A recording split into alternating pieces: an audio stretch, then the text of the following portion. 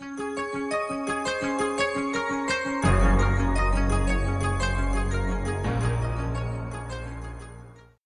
of this is all against the backdrop of clearly what has become a more assertive China on the regional stage.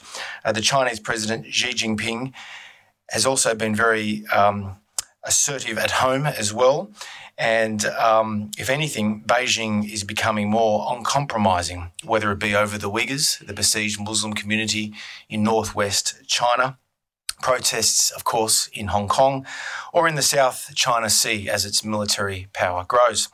Meanwhile, Australian attitudes towards the People's Republic of China, we're becoming more anxious, there's no question. All the available opinion polling evidence indicates we are becoming more concerned about China's strategic and economic rise. Protests have broken out over these so-called Confucius Institutes on university campuses across the country, and there have been calls to nationalise the Darwin port leased to a Chinese company back in 2016. But the question here today is, can Australia really afford to be tougher with our largest trade partner? 1 in 3 of our export dollars are earned in Chinese markets, and further economic opportunities beckon. I want to run a quote by you before we get things started. This is from Linda Jacobson. She's a former colleague of mine at the United States Study Centre.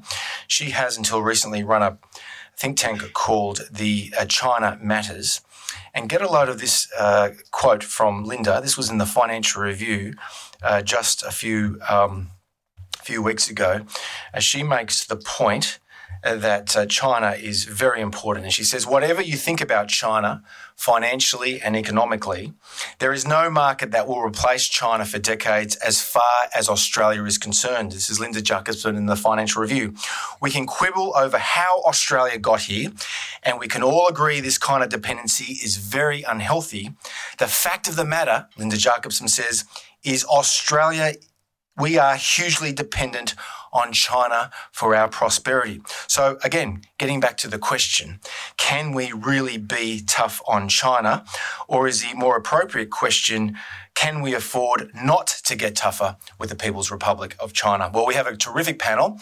I'm going to introduce each speaker one at a time. We have 3 speakers. After that, we'll have a discussion with my colleague, Sue Windebank.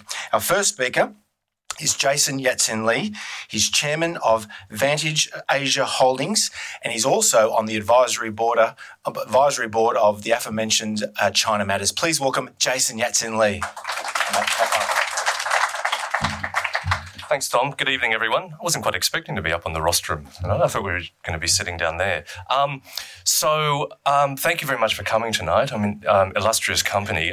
I'm primarily a business person, so I'm not a scholar, certainly not a beauty queen, and certainly not a studied academic expert on these issues. So please take my commentary as thoughts or observations from an interested observer who follows these issues and cares very much about these issues. The other thing I should say is that the views I'm expressing tonight are my own. They don't necessarily represent the views of the organisations that I'm part of.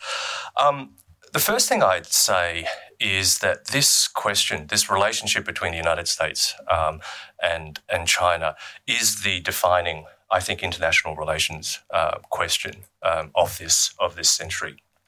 This is the big question. In the public debate, however, it's always been put in a very confrontational way. And Australia's role in this has always, again, been put in a which side do we back? Do we back the Americans? Do we back the Chinese? How do we choose between those? And that's not an easy question, but I'd like to make it even more difficult for us.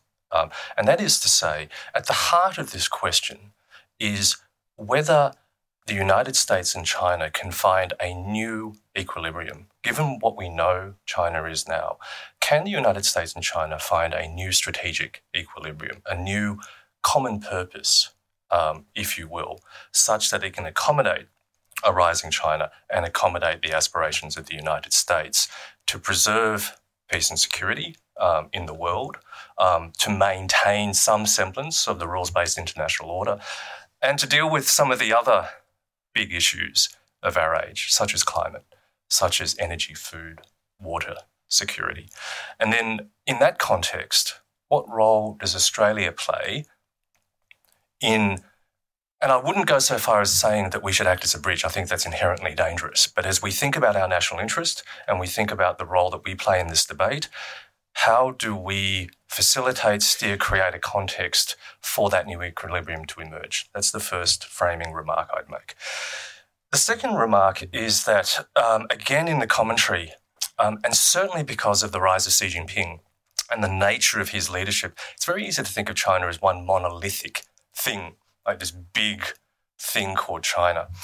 There are actually lots of Chinas, lots of many different contradictory Chinas. I'm Chinese from a civilizational perspective, but I'm certainly not Chinese because I've got really nothing to do with the People's Republic of China, which is the Leninist state. And there's two different Chinas there. There's also China, which is the mercantilist China, the China, the investor, the trader, the economic aspect. And then, and I guess this is another question for you, there is the China that is or can be, could be, the provider of international public goods.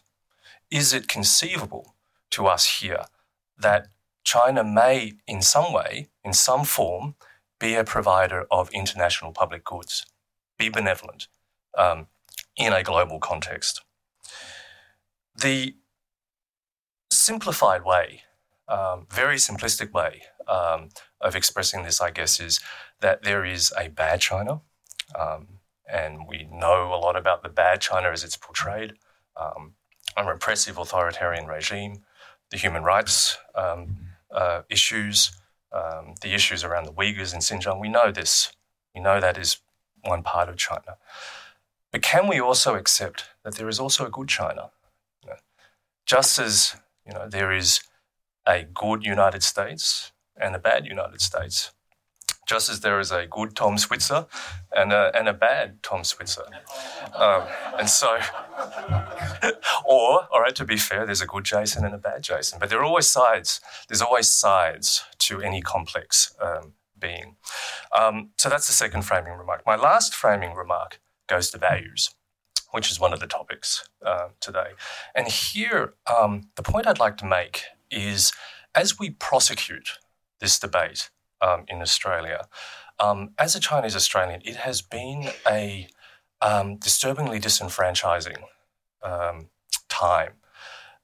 Normally very vocal members of the Chinese community have been very silent during this debate, and I have felt it. And the reason why is because if one adopts any particular side too strongly, it's very easy to be fingered, to be painted as either pro-Beijing and in cahoots with the Communist Party or pro-America. And it's been a very disenfranchising time for the Australian Chinese community. And there have been suggestions, because of the United Front work from the Chinese Communist Party, that members of the Chinese community here might be tainted. They might be compromised. They may not be as trustworthy as Australians from other backgrounds. I raise this in the context of values because I think it's so important that as we defend Australian values, and we should and we must robustly defend our democracy and Australian values, but we need to be careful that as we defend those values, we don't do things that in fact undermine those very values. And I'm talking about the point of trust. And I pose a question to conclude, and that is, if we take an Australian Chinese citizen, there's an Australian citizen of Chinese background who may work for government or may work for a university, and we say that person, because of their background or because of their relationships in China, are not as trustworthy. We cannot trust them as much. We will not trust them with our national secrets. We will not promote them beyond a certain level because there is a risk that they may be in cahoots with a foreign government. If we do that as a starting point, what does that say about us as an open society? What does that say about us as an open democratic nation?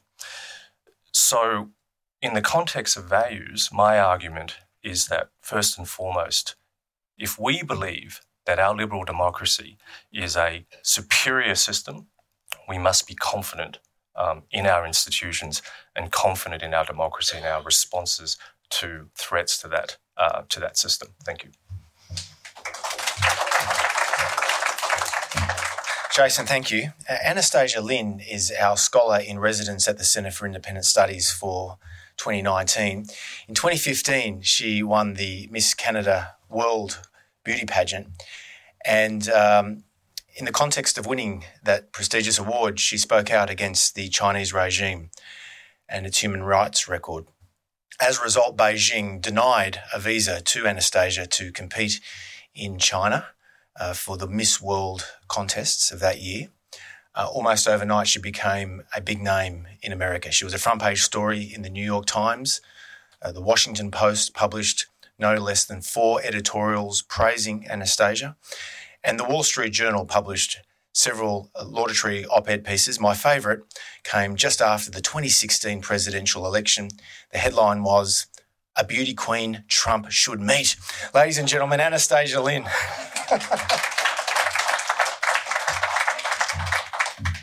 Thank you very much, Tom. And it is my absolute privilege to be in Australia for a month, to work with the CIS and a lot of very intelligent people here on this issue that has been, for me, it is a personal and it's about survival. The reason why my story got on the news is because my family, their survival was affected. Now, if we want to talk about China, the good China and bad China, in my heart, there's only one China, and that is the good China. That is the China has 5,000 years of history and culture that embrace integrity, loyalty, trust, and civility.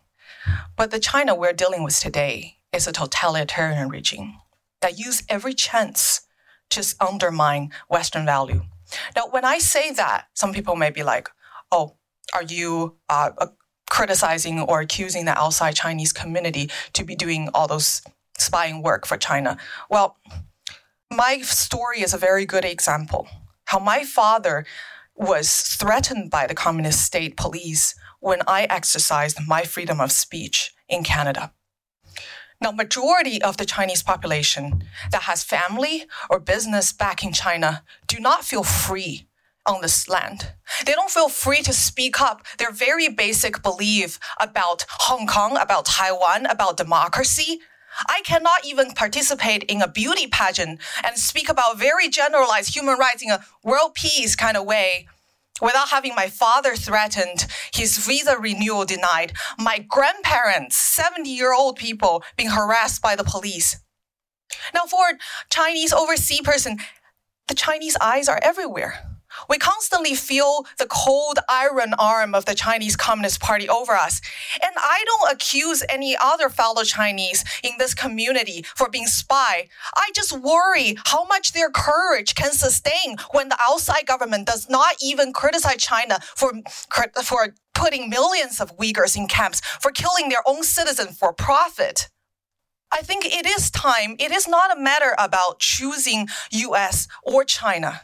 It is about Australia's survival, its vital security interest when it is facing a totalitarian mercantilist state.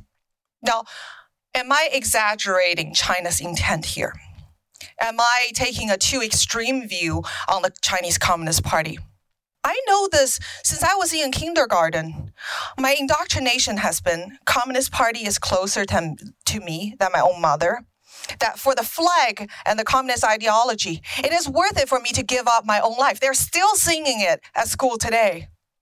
Chinese Communist Party, they view the Western liberalized state as enemy because they need to find legitimacy in their own rule to the Chinese party, to the Chinese people. And that is why if they cannot deliver the utopia that they have promised to people, they have to find some kind of excuse. They blame the internal enemy that's working with the outside enemy in the West for constantly trying to sabotage their foundation. And we just have to see their intent in the way that they treat the West and within their domestic policy. I will give a very simple example. China in 2016 has banned foreign NGOs from working in China without submitting their annual report and their plan for the next year. And their excuse is that because NGOs, foreign NGOs, are constantly trying to sabotage Chinese communist rule. Well, why do they think that? Women's rights, environmentalist NGOs, these ones sabotage Chinese regime? Or maybe it's because their own NGOs outside of China is doing exactly the same to our society. In 2016, China's schools have banned the talk of Western democratic value. The only one that's allowed is Marxist. Now here in the West, they have their Confucius Institute in pretty much every university outside, and Confucius classrooms scattered around, telling people how to sing songs that praise the great leader Mao that will lead us to glory. They plan in generations to have our kids sing those songs, be accustomed to their values so that they warm up to China. And the idea of communism of China is not so hostile to them. In China, only a handful of foreign movies are allowed every single year. Even if they're allowed, they're heavily censored and they have to cut their movie. And in Hollywood, Lionsgate, DreamWorks, AMC, these movie studios and movie chains are all bought by China. That creates a huge incentive for Hollywood to self-censor. And it's more and more unlikely that we're going to see any movie that's produced critical of China. This war on the cultural front and on the economic warfare front, which Australia is feeling very heavy right now, on the educational front. And are we really still getting accused for having a Cold War mentality? China's been having that mentality since Tiananmen Square. I want to leave it like that, and I'm really looking forward to engaging in discussion with the panelists. Thank you so much for listening. Thank you, Anna. Salvatore Babones is an associate professor of sociology at the University of Sydney. The Wall Street Journal rated his book, published last year, on Trump, populism, and the elites as one of the most important political books of 2018. I mean, that is high praise. Wall Street Journal rating Salvatore Babones' book on Trump as one of the most important books of the year. And he's an adjunct scholar here at the Centre for Independent Studies. We're pleased to say that we've just launched his first paper for CIS. It's called The China Student Boom and the Risks It Poses to Australian Universities. Among other findings, he points out that Australian universities are financially vulnerable because of a dependence on international students. He says that more than 40% of all onshore international students, and almost certainly the majority of international student fee revenue, comes from China. So to talk about this and to put this in the context of our discussion today, please welcome Salvatore.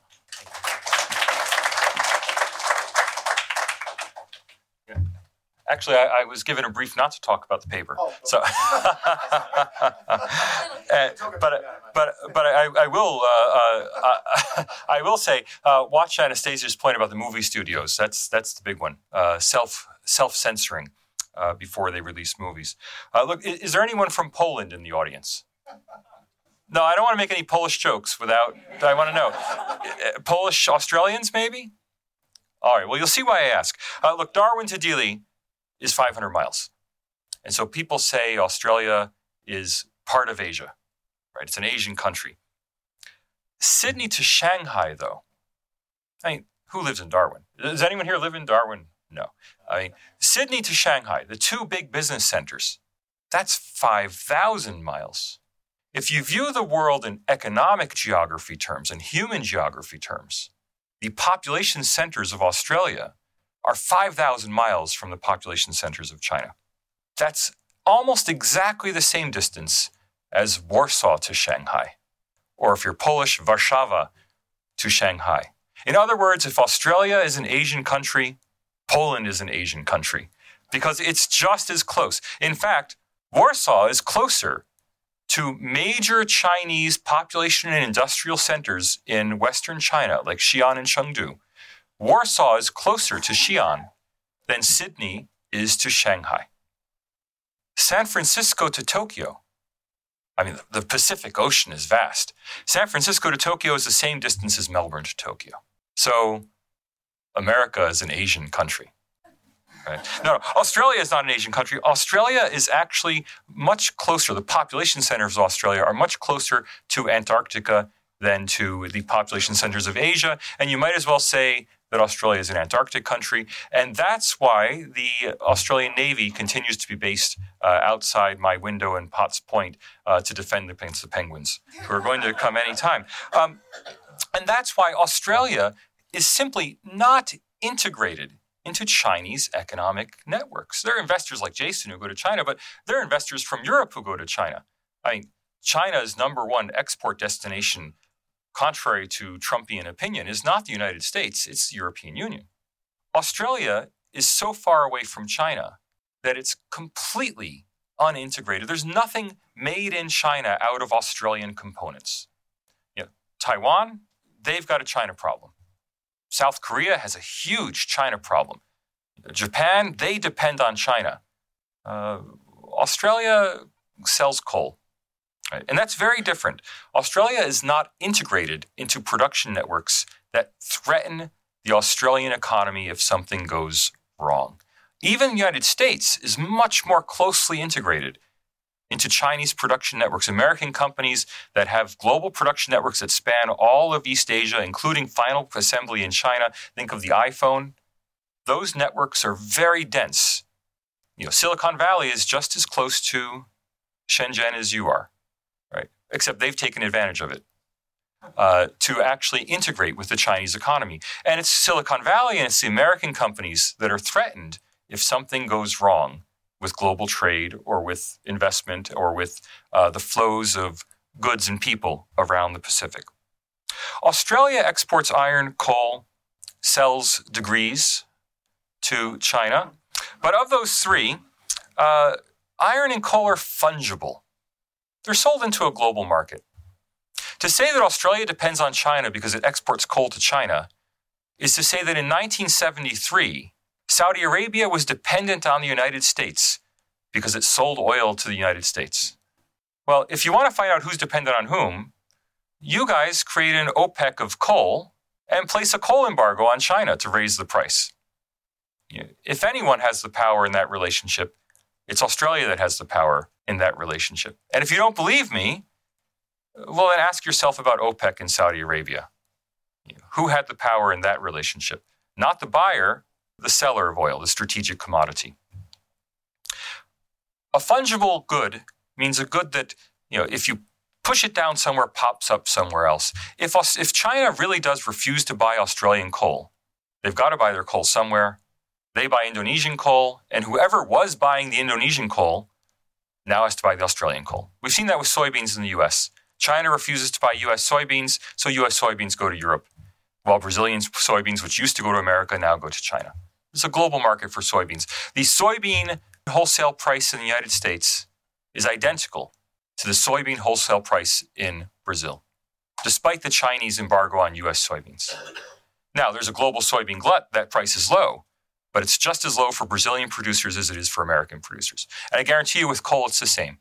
Right? The price for Australian coal, adjusting for quality per therm, is the same price as Indonesian coal or anyone else's coal. South African coal, coal is coal. Doesn't make a difference. The only place where there is vulnerability in that relationship is tourism. Can't replace Chinese tourists with someone else if they don't come. And students at the universities. Now, with tourism, those are private operators who stand to lose, and it would be a hit to the Australian economy if Chinese tourists disappear, but it wouldn't affect the overall operation of the government and the system here. If Chinese students were to pull out of Australia, that would put several strategic Australian institutions at risk. My own, most of all, University of Sydney, which depends on Chinese students more than any other university in the country, something like 25%. The numbers in the paper are a year old. The current numbers are 25% of total revenue at the University of Sydney. Not total tuition revenue, total revenue at the University of Sydney comes from Chinese students. That's the strategic threat. Coal, don't worry about it. The economy, don't worry about it. Chinese military, don't worry about it. That's so far away from you. But the students are here, and that's a problem that Australia does have to tackle. Thanks.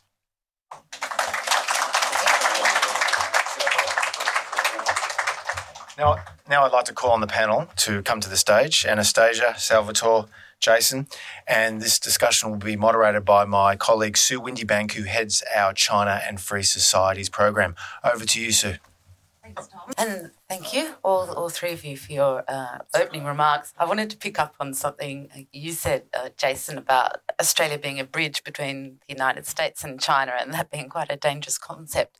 It reminded me of something Owen Harries once said. He was a senior fellow here back at CIS in the early 2000s, and he said, bridges get walked over. So I think you're right. And Anastasia, your point about China restricting NGOs, Western NGOs, because they consider them to be subversive to the government, but sending NGOs over to Western countries and doing the same thing. Basically, taking a leaf out of the Western playbook in a way. And Salvatore, that point about coal exports, there was actually a study done recently by Victoria University that modelled a 25% hit on imports from China of Australian coal, and it worked out that the loss for every person was $24 per head. And that report goes on to explain why. But tonight, I thought we'd roll back a bit to something Tom was saying at the beginning, which has been in the news so much over the past couple of months, which is the incredible scenes in Hong Kong. We were talking about good and bad China before, which have been truly inspiring, and I think a reminder to us not to take our freedoms for granted. There are two harsh truths about Hong Kong, though, and this was pointed out recently by a former Singapore diplomat, Bilahari Kaukason, who's quite renowned for being outspoken on China and Chinese government influence operations in Singapore. And that is that at the end of the day, Hong Kong people are citizens of China. And when it comes to one country, two systems, the emphasis for Beijing is always on one country, although we in the West and in Hong Kong might prefer two systems. And then, as he says, Beijing is probably prepared to wait this out, because where can Hong Kong go? Which foreign country will offer more than a token or rhetorical support to the demonstrators? And the answer to these questions, he said, is nowhere and no one. Harsh truths, but fair comment. What do you think? Salvatore, would you like to? Look at me. Yeah. A professor will always profess. No, the Hong Kong situation is terribly tragic, and there's very little anyone on the outside can do. That doesn't mean we shouldn't do it. I think we as individuals should be outspoken in support of Hong Kong people who are standing up in a very difficult situation, standing up for their historic freedoms. I think, and it's safe to say this in Australia, I think we can blame the British to some extent for not having established local democracy before pulling out of Hong Kong, which would have made the hands of the Hong Kong democracy activists much stronger than they are now. But, we should do what we can. I agree that we can't do very much, but that doesn't mean we shouldn't do it. Would you agree, Anastasia, when it comes to the Uyghurs as well? In the end, what can Australia do by speaking out? And let's not forget that Xinjiang is a frontline state in the Belt and Road Initiative, which is Xi Jinping's flagship initiative. So the prospect of international pressure on China to change things is probably quite low.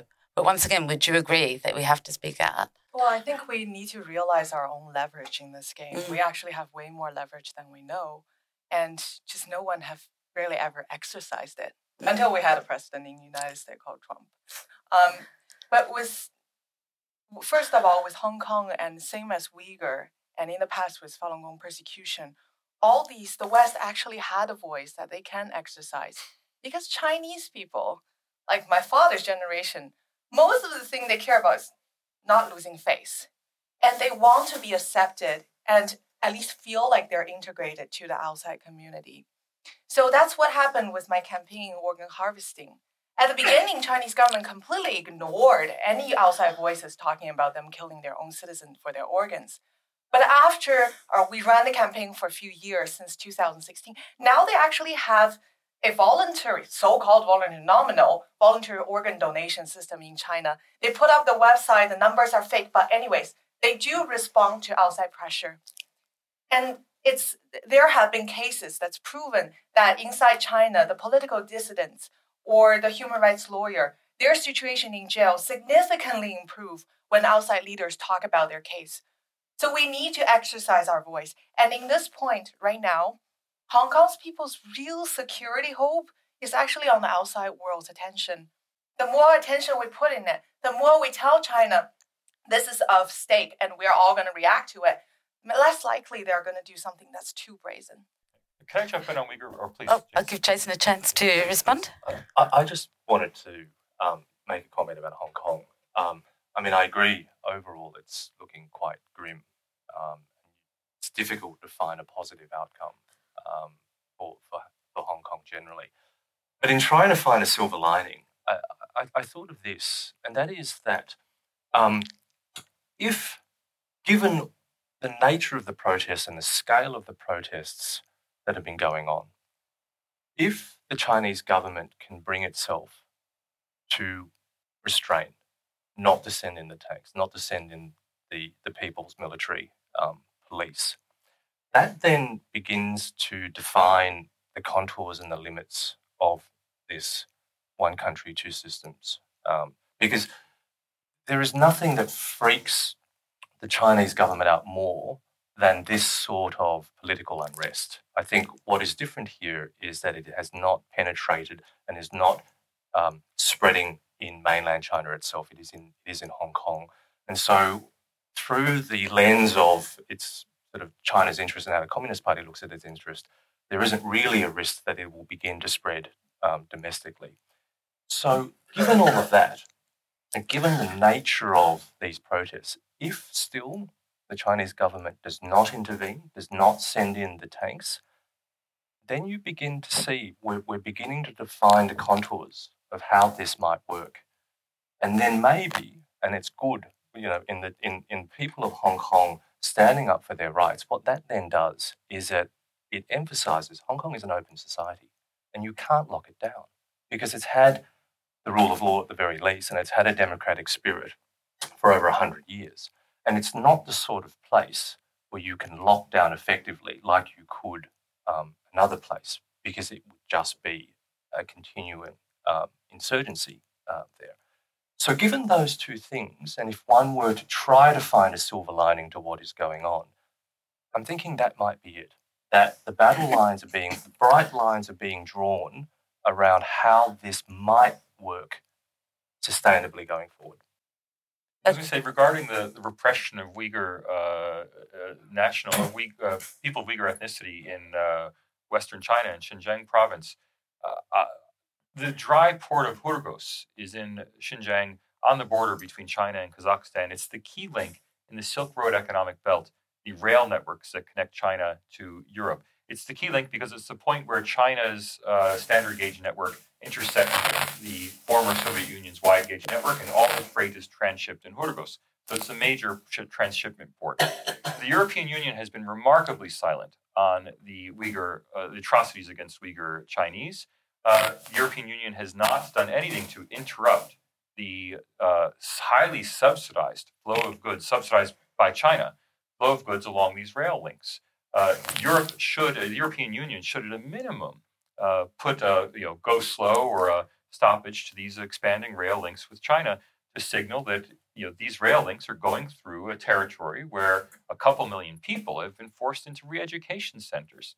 They should be taking this much more seriously. I'm not sure what Australia can do about Xinjiang, but the European Union sure could do something and sure should be doing it.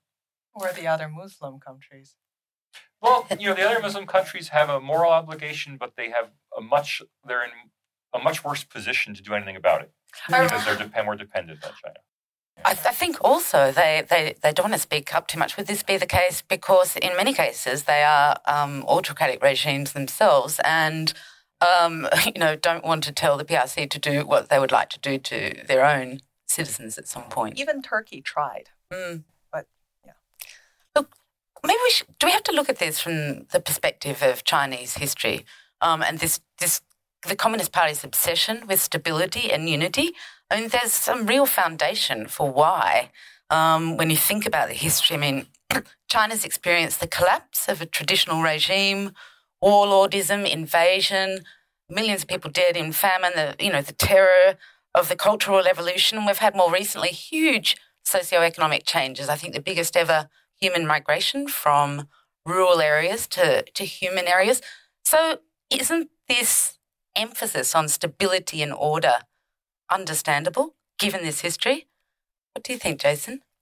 Certainly. I mean, it's always helpful to put yourself in somebody else's shoes when you're trying to understand them. And so going back to Andrew Hatz's sort of comments, I think he had it half right in his urging us to understand more about how the Chinese leadership thinks and what's really driving it. I think that's a very good thing for us to do.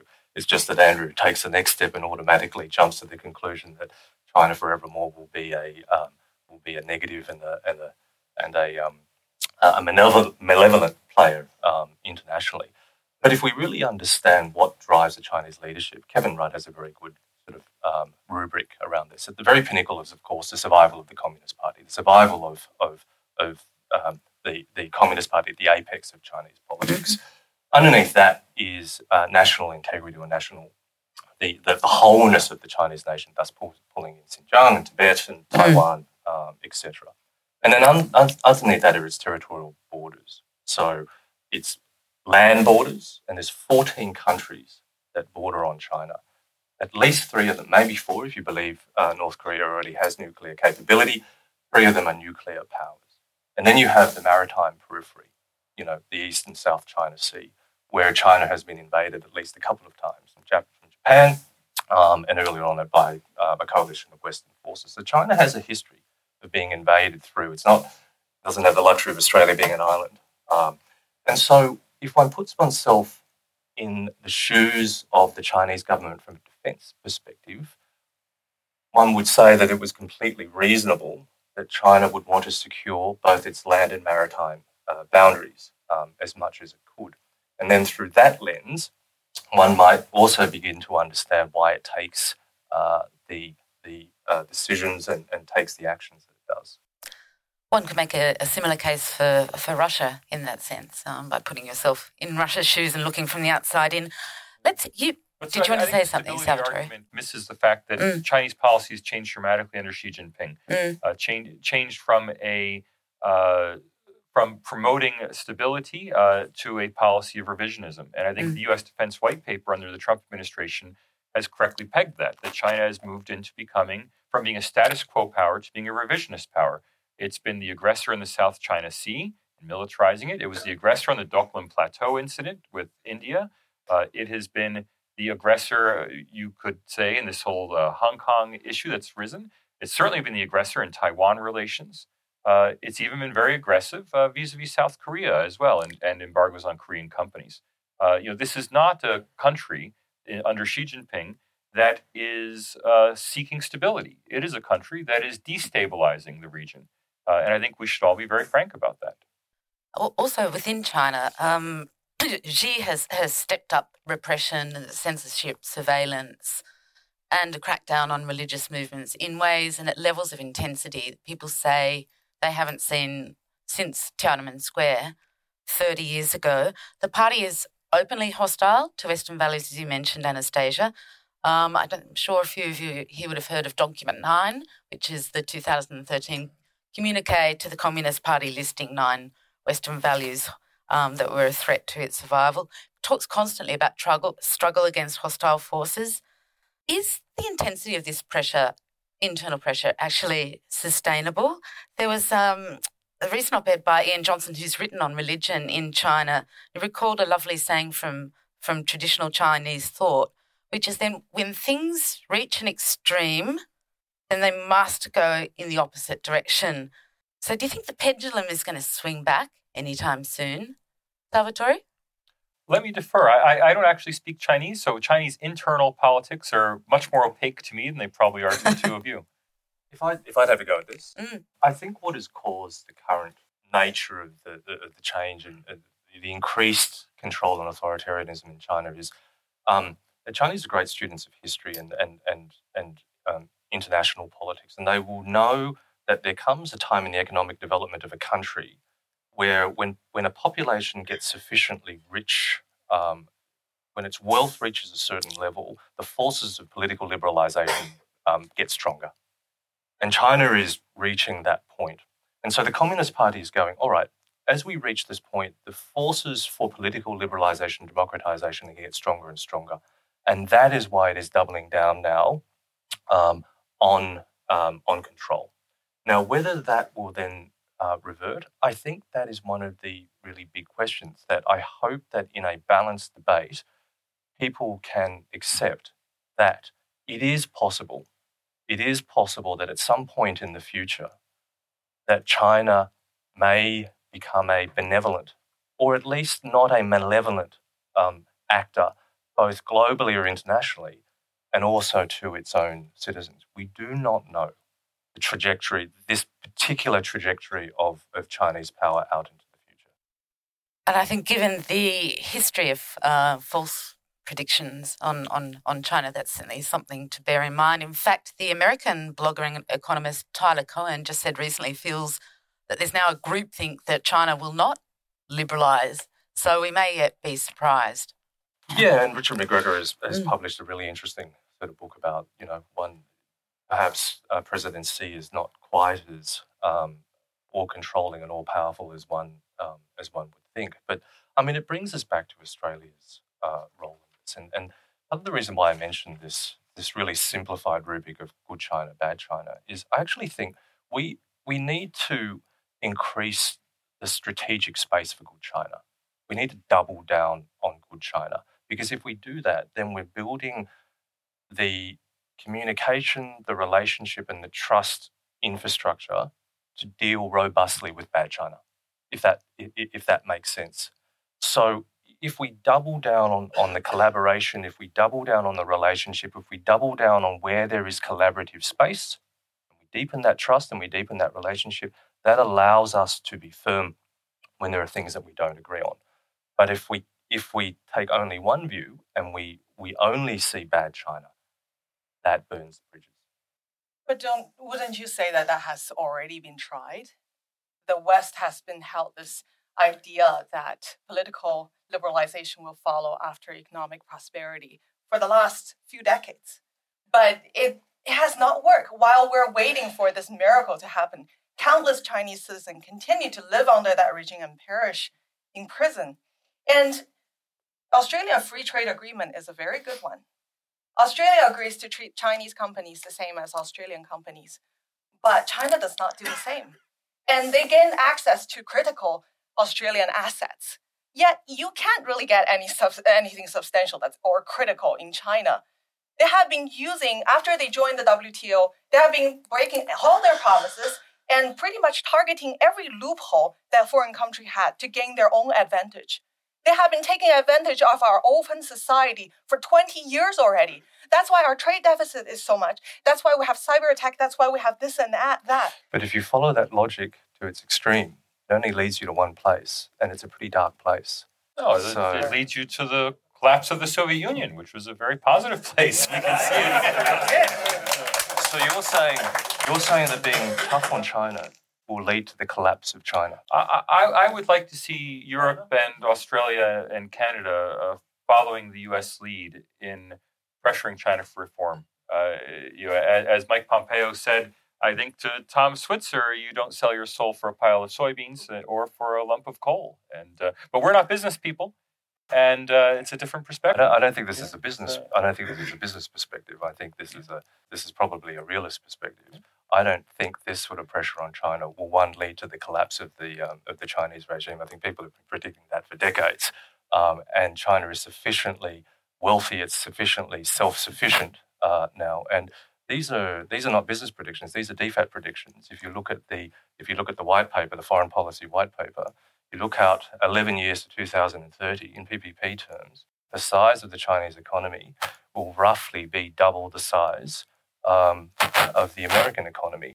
Now that is a realist trajectory, and so that's simply a false prediction. But we can get into that debate. Well, my own writing on China started with a paper in 2011 in Foreign Affairs magazine, where I appeared alongside the chief finance. Forget who I appeared alongside. I'm forgetting his name. And the argument among economists was that China was going to grow at a compound annual rate of 8 to 10% for the rest of eternity. I said, no, they're converging to middle income status. They're going to be like 10 Mexicos stacked on top of each other. And in fact, by the end of the decade, I said China's growth would stop. And I think there's a lot of evidence that China's growth stopped in 2017. And all we've seen in China for the last 2 years has been reports of 6.5% annual growth, when in fact there's 0 or 2% annual growth. I mean, cell phone sales are down, auto sales are down, exports are down.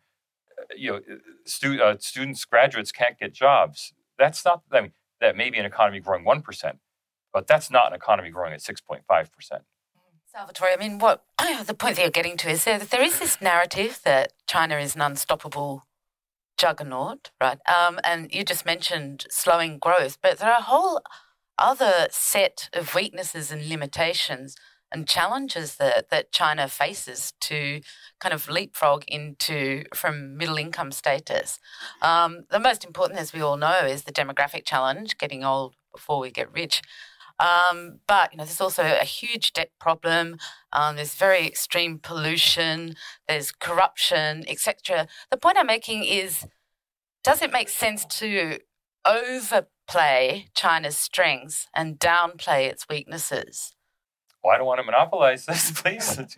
I think we have overplayed the strengths, and I think we need to realize, as China constantly says at venues like the Paris Climate Conference and like the G20, that it is a middle-income developing country that still needs special concessions. Well, I think we should take them at their word. It's a middle-income developing country with a GDP per capita, I'll use Poland again, roughly the same as Poland's, with, I believe, at this point, a growth rate slower than Poland's, with worse economic policies, with worse governance, with worse corruption. And unless you think that, Poland is going to be the next economic champion of the world, there's no reason to think that China will be, except the inertia that because it grew 8 or 10% in the past, that it will grow 8 or 10% in the future. So I'm a little bit logically confused here, in the sense that if we are now saying that China will implode of its own devices. Not implode, stagnate. Will stagnate. So then are we saying we've got nothing to worry about because it will just stop, and remain as it is, and the United States will remain the dominant power? Yeah. Is that your argument? Very much. I'll point you to my 2017 American Tianxia book, Chinese Money, American Power, and the End of History.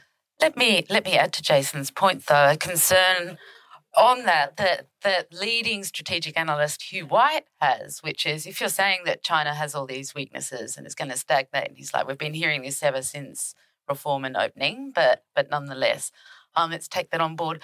Are you merely wishing for China to solve your problem for you so that you don't have to think through the choices and decisions that Australia has to make regarding the United States and China? It's wishful thinking. I feel it's wishful thinking. I think, I'm no predictor of the actual growth rates, but I think this is a profound structural change in our geopolitical landscape, and it's not something that we can escape easily. So I think we need to be very, very deft at how we manage that as Australia. And as I said before, I think we need to robustly understand what our national interest is and defend that. But at the same time, we cannot just have one malevolent view of one big monolithic China. Because if we do that doesn't maximize our options, and it only leads us to a very dark path. I'd like to encourage Australians like Jason and Hugh White, and for that matter, Americans like John Mearsheimer, who was speaking here last week, to get specific about things. Is China a geopolitical challenger? But does that mean there's going to be war? Does that mean that the new 3 Chinese aircraft carriers are going to launch airstrikes on Darwin like the Japanese did in 1942? Well, I don't think so. I don't think there's going to be any war. I think the only country that has to fear China at all militarily is perhaps Taiwan. I think that's very unlikely. The last successful amphibious assault in history was Inshan in 1952, and that was the U.S. Navy. There's no war in the future. There's no there's a push, but there's no shove in some sense. So I don't think Australians need to be worried about geopolitical conflict with China. First, China has to invade, Southeast Asia and then leapfrog Indonesia before they even get here, right? When we talk about geopolitical conflict, that sounds very tense and dramatic. But I always challenge military analysts: give me a scenario. Where are they going to attack? What are they going to do with these aircraft carriers? And so I would say, Sue, no, don't worry about it too much. Get specific. Tell them, give me a scenario. But the only thing I have to say, though, is that it's a kind of different story for the Chinese communities here, because they actually have their families. And that's very different. Yes. Businesses, but normal Australians, different. You mentioned Andrew Hastie before. Just this week, the former Australian ambassador to China, Geoff Raby, came out in a rather scathing op-ed about Hastie's point, which is basically that our Western assumptions about economic engagement would automatically lead to democracy in China is kind of the intellectual equivalent of the Maginot Line in World War II. And instead we face a very powerful authoritarian state, unreformed, Leninist political party, hostile to liberal values, but enmeshed in the global economy. Well, Raby says, look, just because engagement with China means it hasn't turned out to be a democracy doesn't automatically make it a threat, in capital letters. He warns that security and defence agencies now, in his opinion, have far too much influence on China policy in Canberra, and that Australia is too closely aligned with the United States, which has labelled China a strategic rival, even though Australia does not consider China to be a strategic competitor. So do you think that the intelligence and defence agencies have taken over this debate? Geoff actually implies that they have a vested interest in this, to increase budgets and bureaucracy size, and that they're just parroting the US line. Fair comment? I don't know much about Australia's situation. I'm not an Australian. If you want the American, from an American look, from a military standpoint, Australia doesn't matter. It just doesn't matter. From a political standpoint, it matters. When Australians gave their life in Afghanistan, that was very important to American voters and to the American government and to the American people, and they appreciated it. We appreciated it. It's a political issue. The one Australian, is it a frigate, I think, that was sent to the Persian Gulf? It's nice to have, but it's a political statement. And that's what Australia can really do is, stand by its friends and allies in a political way. The United States Navy is never going to be called on again to defend Australia. I mean, those days are past. So all this rhetoric about will America defend Australia in a crisis, defend Australia where?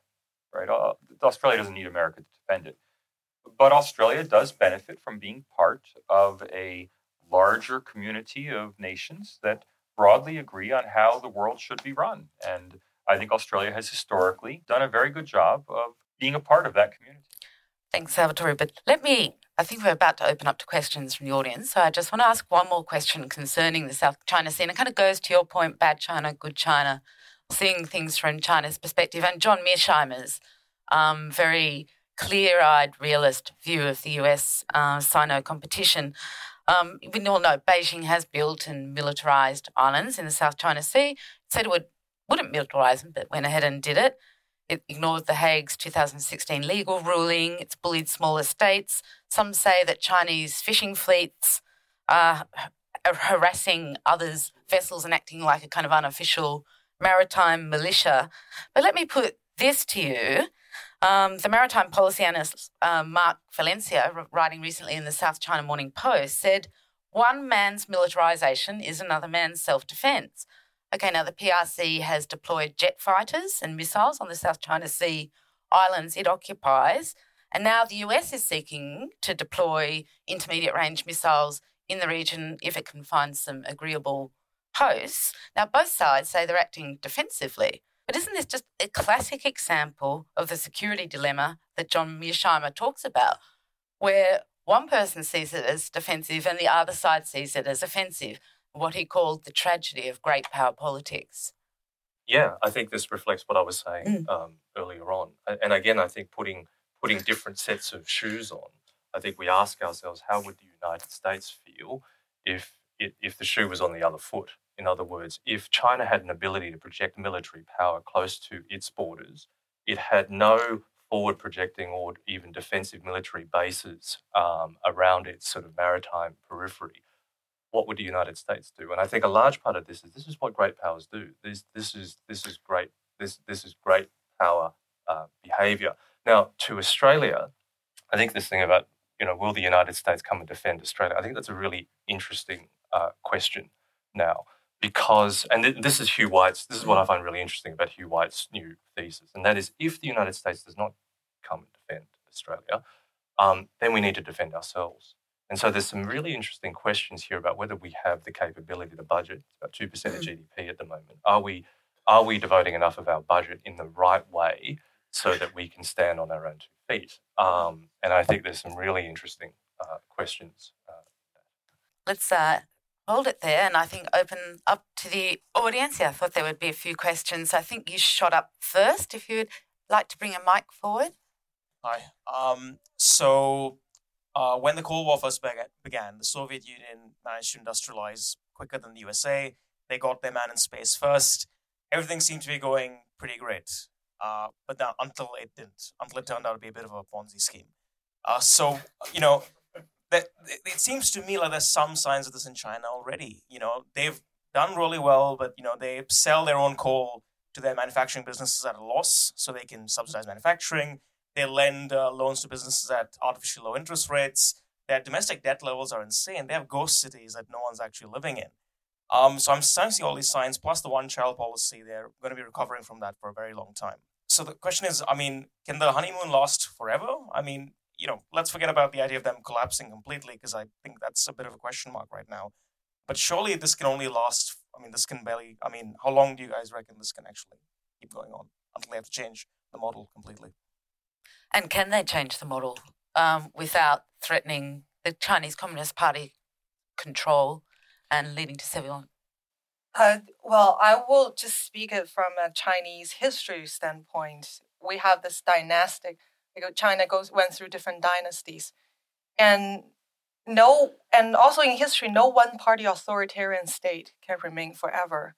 So it's like their destiny. We'll eventually get there, but how we get there is the question. I guess I just didn't say it. Go ahead. We're trying to predict the future again, aren't we? For 40 years, Westerners have been making easy money in China. I know I don't want to say anyone's not good at what they do, but Westerners have been making easy money in China, and they should be asking themselves, why was it so easy to make money in China? And the answer is the incredible inefficiencies that you're pointing out. When there are inefficiencies, you can arbitrage them away. And that should be a signal. Well, now it's getting very hard to make any more money in China, and we'll see where that goes. You had a question over here, gentleman right over there. I wonder if we shouldn't be looking to ourselves rather more than looking to China in terms of our attitudes to China over time. Haven't we been involved really in the business of self-delusion for a long time about the nature of the Chinese regime? Because we're making so much money out of it, people like Kerry Stokes and Andrew Forrest and so on stand up and we say we shouldn't criticise China, we're threatening our own viability and so on. But surely having an authoritarian dictatorial regime, for which, as we've heard, our views, our democracy threatens the very nature of that regime, shouldn't we just simply be a lot more honest about the nature of the regime we're dealing with while trading with it, albeit, but at the same time be much more transparent about who it is we're trading with? I think it's a really interesting question there in the context of the current politics in Australia. And I think a question to ask ourselves is, are we prepared as a country to take a significant hit in our standard of living in order to defend a particular view of our values, right? And let's overlay that to what happened in the last election, right, where we voted out we didn't accept electorally a proposition to reduce by half the negative, the capital gains tax discount. All of those policies that the Labor Party took to the government, we rejected those, but will we accept a significant hit to our standard of living to stick up for our national values? More than the $24 per person that I mentioned before. But that doesn't stop us from recognizing what Chinese Communist Party is and all the threat that it poses. I think we know what it is. The question is, what do we do with it? Yeah, right? the thing is, think after it's I clear. came to Australia, I feel like there is a willful blindness to look at the same facts and reach a completely different conclusion. And that was something that was quite astonishing, as if certain people or the intellectual elite refuse to see China for what it really is. This was an issue I had with Andrew Hatsey. I think his comments, I'm just not sure that they added all that much, in the sense that, can somebody point out to me in the last 12 months a single positive media article about China? It has been across not just the Murdoch press, but the Fairpract press. It has, on a daily basis, been very negative commentary on China. And if the general Australian population has not begun to take that in, and I think you see that in the results of the Lowy poll in terms of Australian attitudes to China, I think we know what China is now. The question is, what now? Now that we know the nature of what China is, how do we work with that? What do we do with that? I think that's the tricky question. Up the back, and that lady in front of you. Sorry, I've missed you. Yeah, I'm a Chinese, and I have been living in Australia for 17 years. So I think I should speak on behalf of the Chinese community here. Although I can't solely represent him, but probably I think I should say what I see as overseas Chinese living in Australia for so long. So I think my view is, like, I have been seeing the rapid development in China for the past 20 years. And I'm always having the view that once China has developed and when its integration with the Western community, that it will start to embrace the value of democracy and human rights in China. But sadly, I should admit, after 20 years or after 30 years, I was completely disappointed what the path the Chinese Communist Party has taken. Instead of taking to... Do you have a question? Yes. Yeah.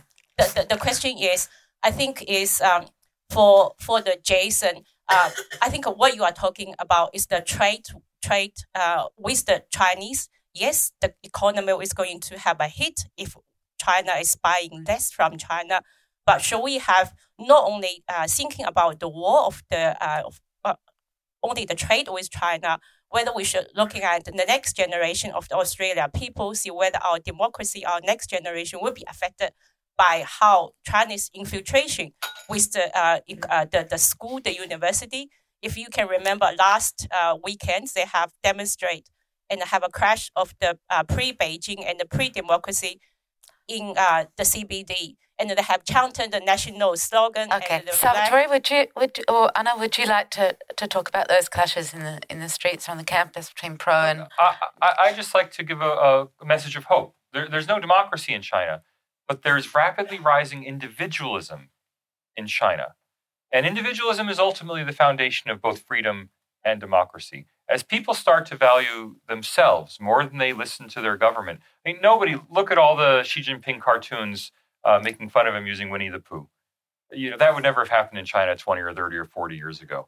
And I think that's cause for hope. Okay, one more question right up the back there. Thank you. Look, Poland was mentioned before. And also there you go. I'm not Polish. Neither am I. Yeah. And the question about we know what China is. Well, if you remember Pope John Paul II, the Polish Pope, he knew what communism was, and he said it was an anti-humanity force. Now, that's the exact nature of what is occurring in China.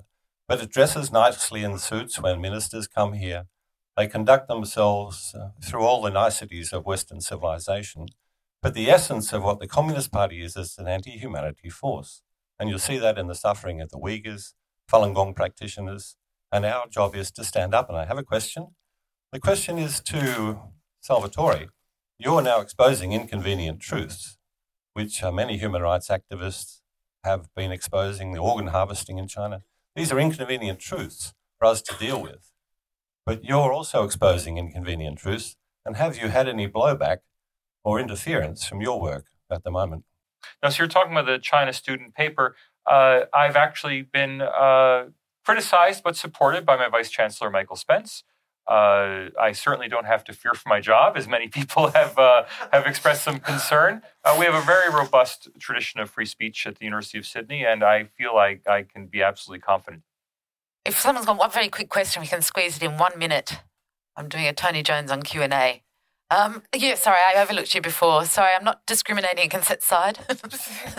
Hi, thank you for the riveting debate. Very good. I'm Melanie from the Epoch Times. I just have a question related to what the lady was saying before. So we've seen a lot of Chinese students come to Australia to study, mainly directed at Salvador. And there is great benefit of them coming over here and us exchanging mutually our culture and our knowledge. There's lots of value that we all see in that, and we want to have that keep going. But we do see the risk as well with the different aspects that they're bringing and what we've seen on the streets with the clashes between the students. So I'm wondering, do you see a way to protect the value in that relationship and prevent a backlash from the Australian community? Perhaps that Australia needs to look at cancelling the student visas of the ones who are acting aggressively or violently to protect the ones who are actually doing the right thing? Yeah, I've actually been very supportive. You may be surprised to hear, very supportive of my Chinese students, many of whom are among the nationalist protesters, because I think that even though I disagree with them, they are learning values and learning how to do democracy in a way that they're going to bring back to China. So while I don't sympathize with their viewpoint, I do think they're learning valuable lessons. One more final comment? Yeah. I was just going to say, it was a very good point. I think part of the value of having Chinese students here is not just what they learn in the Masters of Professional Accounting, but they learn about an open society. And that is something that we can impart to them, which then they will then bring home to China and, hopefully do something meaningful with that. That's the first point.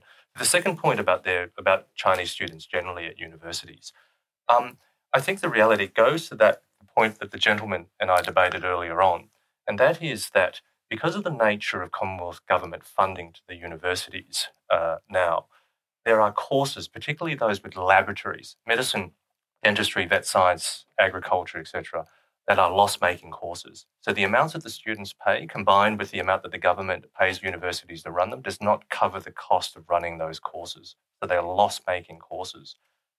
Because of the caps on government funding, that has driven the universities to international students to plug that revenue gap. The reason for that is because the bulk of the Australian universities are comprehensive public institutions. In other words, universities here, such as the University of Sydney, University of New South Wales, have a public duty to provide as broad a range of courses for the public good. Now, the universities could cut courses. We cut loss-making courses, cut medicine, cut vet science, and we maybe wouldn't need to have so many international students. But the universities feel that they can't do that because they're comprehensive university, public universities, and it's part of their social responsibility to provide those courses on an ongoing basis.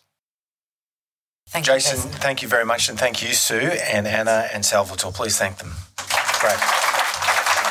Now, going to say, Jason, although Jason has to leave soon, I should stress that Salvatore and Anna and indeed Sue will still be here for the next half hour to mingle and drink with you. So if you have any questions, please feel free to ask them. Thanks again. As I said in the outset, we are primarily focused on domestic public policy here at CIS, productivity, education, cultural freedom and Indigenous affairs. But as I also mentioned, we're very much engaged in the Australia-China debate. And given how intense the strategic and economic competition is between Washington and Beijing, it's so important for us more than ever to be part of that debate. And I think we were really well served here this evening with a wonderful panel discussion. Jason reminded me a lot of something that Malcolm Fraser often told me, our former Prime Minister Malcolm Fraser, that sometimes in the West, particularly in America and indeed in Australia, we often fail to put ourselves in our opponents' shoes and try to look at the world from their vantage point. And sometimes these countries do have legitimate security interests. And I think Jason pointed that out very nicely. At the same time, Anastasia did remind us very clearly that particularly in the Xi Jinping era, China has become more repressive at home and more assertive abroad. And Salvatore reminded us or reassured us that intellectual freedom is alive and well at the University of Sydney, which is good to know. Long may it continue, Salvatore. Thank you so much. A great discussion. And finally, just two things. The next major event we're hosting is on Tuesday week. It's September 3. It's our annual keynote John Bonython lecture. Our keynote speaker is Lionel Shriver. She's a distinguished novelist and a leading critic of identity politics. She writes a regular column for the UK Spectator. She'll be our keynote speaker at our annual John Bonython lecture. That's September 3. Details are available on our website. And then on September 9, here, it's a Monday afternoon, a lunch event with the distinguished British journalist and historian Simon Heffer on the politics of Brexit. Brexit, he supports. Boris, he detests. You don't want to miss that. That's here on September 9. We hope to see you then. Thank you so much.